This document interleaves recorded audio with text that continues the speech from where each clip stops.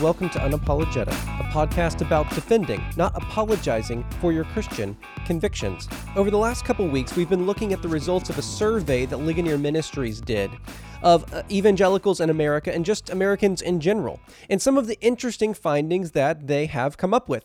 For instance, the one we're going to look at this week is that over 52% of people who somehow were classified as evangelicals only believe that everyone sins a little, but most people are good by nature. 52% of people who somehow ended up in the evangelical category believe that everyone sins a little, but most people are good by nature. We looked at the question last week of if people have multiple ways that they can get to God. Does God accept the worship of people in multiple religions?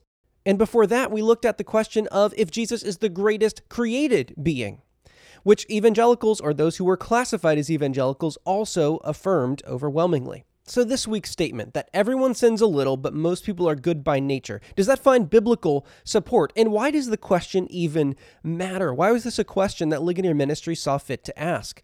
Well, because Christianity is a religion that teaches that people are sinners. That's what they do. That's who they are.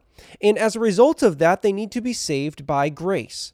And so what this seems to point out is that there is a distinction between sinful man and God, and the grace that God needs to extend to man in order for him to come to salvation, to not die and be under the just punishment of God for his sins. But here's the thing. When people start thinking that they're better than they are, that diminishes how grace is perceived to be. It also diminishes the act of what they actually think they owe God in terms of gratitude and worship and things like that. So when we get sin wrong, we get God wrong. When we get sin wrong, we get grace wrong. We often maybe get the atonement wrong. We start thinking of ourselves as better than we are instead of as appropriately as we ought to. So I want to look at some passages today that speak to man's condition. Is he just basically good by nature, or does he just sin a little, or is he fundamentally different than that? And so let's look at Romans 3, starting in verse 10. Paul says, quoting the Old Testament, that there's no one righteous. There's not even one. There is no one who understands, no one who seeks God. In fact, all have turned away. Together they have become worthless. There's no one who even shows kindness. No, not one. Their throats are open graves. They deceive with their tongues. The poison of asps is under their lips. Their mouths are full of curses and bitterness. Their feet are swift to shed blood. Ruin and misery are in their paths. And the way of peace they have not known. There is no fear of God before their eyes. That last line, I think, sums up everything that he's kind of been describing from different perspectives above. There is no fear of God before their eyes. The godly person is the one who fears the Lord. The wise person is the one who fears the Lord. Most people, any person, in fact, apart from the work of God in their life, does not fear the Lord. They do not actually do good deeds. They might do things that seem to conform to a moral standard of goodness, but if they are not seeking to worship God and serve God in how they live, they are not doing, ultimately, good things. We have to have different categories for what it means for something to be good. There is kind of a general goodness where, someone holds the door for someone, but often even good acts like that have negative components, right? We can't seem to do anything good in our life and not wonder, well, how does this make me think? Or, yeah, I actually am a good person. Didn't you notice this thing I did? And even if we don't point it out to someone else, we're aware or should be aware of how even the things we try to do, maybe even for God, are tainted with sinful impulses and desires. But all of that to say, actions and lives not lived for God are not good. And the only way someone ends up living for God is because of God's action in their life. So no, people are not basically good by nature. In fact, Paul starts out this section saying there's no one righteous. There's no, not one. Jesus, when he is called good, says only God is good. Now, he's not saying he wasn't good or God. He's saying only God is actually good. None of the rest of us are. And that's why the gospel is that man is dead in his sin and needs the righteousness of someone else. Only righteous people have communion with God. And that cannot be us naturally on our own. So no, we're not good by nature. We need the righteousness of someone else. And we'll talk more about that in a minute. But this passage in Romans 3 does not paint a positive picture of man. It does not paint a positive picture of man by his normal nature either. And neither does Ephesians 2, where Paul says that we were dead in our offenses and sins. We were dead in our sins. Not that we weren't sinning. We were spiritually dead and morally incapable of doing actually good things before God. That's not a good nature. That's not even a slightly bad nature. No, you're dead in your offenses and sin. That's all you are doing. That's all that natural man not made alive by the power of the Spirit, does on his own. That doesn't mean he can't do positive social good. That doesn't mean he can't help his neighbor, but it does mean he can't ultimately be good.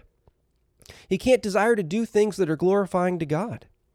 Psalm 51:5 is David reflecting on himself. And he says, "Surely I was sinful at birth, sinful from the time my mother conceived me." We sin as people because our natures are sinful.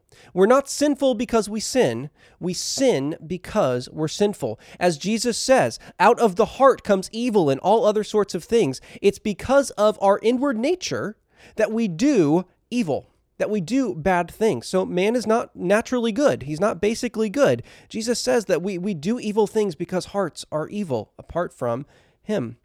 Isaiah 64:6, speaking of natural man, says, "We all are like one who is unclean. All our so-called righteous acts are like minstrel rags in your sight." That's maybe a verse that you couldn't read in polite company. Some other translations might say filthy rags, but what is meant there is how the New English Translation translate this. That's not a pretty picture. That's not a basically good or clean or pure picture of man. No, all of our even so-called righteous acts are filthy before God, apart from him, apart from being credited with his righteousness, which is why we need Jesus. So I hope what you're seeing here at each of these points is, as we're talking about the natural state of man, I'm tying this back into our position before God. And that's why this issue matters. If we get our position before God wrong, we will not understand the depth of our need for grace and the alien righteousness of Jesus, not our own righteousness, because we're not actually righteous, but we need to be credited with the righteousness of God. And so that's actually what Isaiah 1:18 is talking about, where God says, "Come, let's consider your options, says the Lord. Though your sins have stained you like the color red, you can become white like snow. Though they are easy to see as the color scarlet, you can become like white wool." Could there be a difference there that was more stark? No. Red and bloody compared to pure and white. Natural man is not pure and white on his own. He's not basically good. He's not a pink color, if we just kind of, want to say it in somewhat of a silly way. No, our sins have stained us red, guilty. We have blood on our hands. Our throats are open graves apart from Christ. However, because of the work of Christ on the cross, we can be credited with the righteousness of Jesus, of God himself, of what he did on earth, of his passive and active obedience to the law and the will of his Father, and going to the cross and living under the law perfectly, something we could never do. But we only see that need for Jesus' righteousness when we realize we do not have our own. No one is going to stand before the throne of God after they die and plead their own righteousness and that be compelling.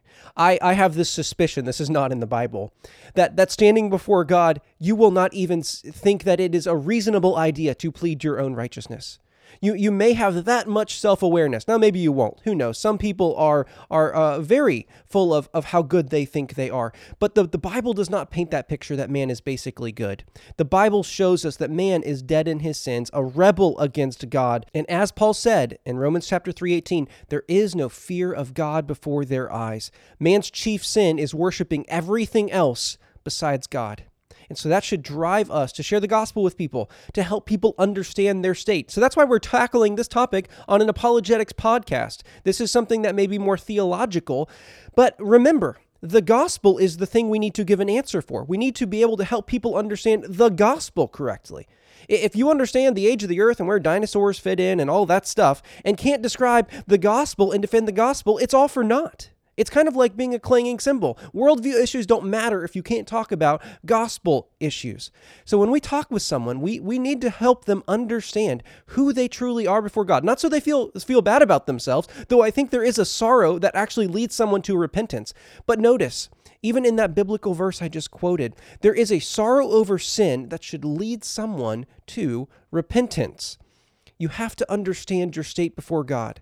If we appear larger than we are, God appears smaller than he is. And when sin is seen to be gross and detestable, like filthy, bloody rags, the grace of God, the purity that is white as snow, is seen to be glorious. And we understand we have no goodness of our own to stand on. It's not like, well, if I'd done a little better, I may not have needed Jesus, or I just needed him a little. No, you were totally dependent on the righteousness of God being credited to you when you placed your faith in Christ. That's the message we have to tell other people. You're not basically good. I'm not basically good. It's not like I'm putting you in a different category than I'm in. No, we all are basically bad people. That's why we do bad things and have bad thoughts and have bad desires. And because of that, we need the goodness of someone who was basically good to be credited to us.